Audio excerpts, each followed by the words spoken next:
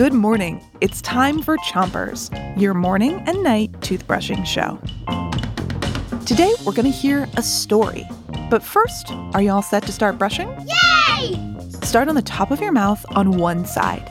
Make sure to brush the outside of your teeth and the inside. 3, 2, 1, brush. Every year in Harvest Village, all the people would gather together to have a harvest festival. Everyone in the entire village was invited to Clementine's farm. Hi there. And each neighbor would bring the food that they were most proud of.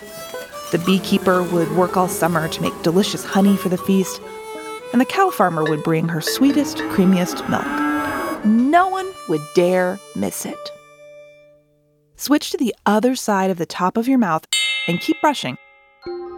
But there was one person who missed the harvest festival every year. Olive the witch. It's not fair. Olive was always turned away from the festival because of the food she would bring to share. Olive grew a very stinky fruit called durian. Durian smells really bad, like rotten eggs and wet garbage. But it actually tastes really yummy. Switch your brushing to the bottom of your mouth. Olive had tried to explain, but each year, Clementine turned her and her durian away. Get that rotten egg and wet garbage stuff out of here. If you try it, you'll like it. I promise. But without even trying it, Clementine and the villagers had decided durian was too gross. So Olive decided to cast a spell on Clementine. Switch your brushing to the other side of the bottom of your mouth.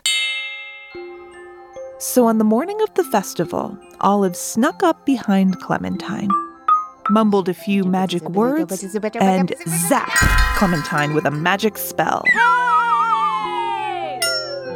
Olive had shrunk Clementine to the size of a cherry tomato. She tossed the tiny farmer into a shoebox. Unshrink me! Hey, unshrink me! It's my festival! Tonight, we'll find out how Clementine escapes when you come back for more Chompers. But now it's time to 3, 2, 1.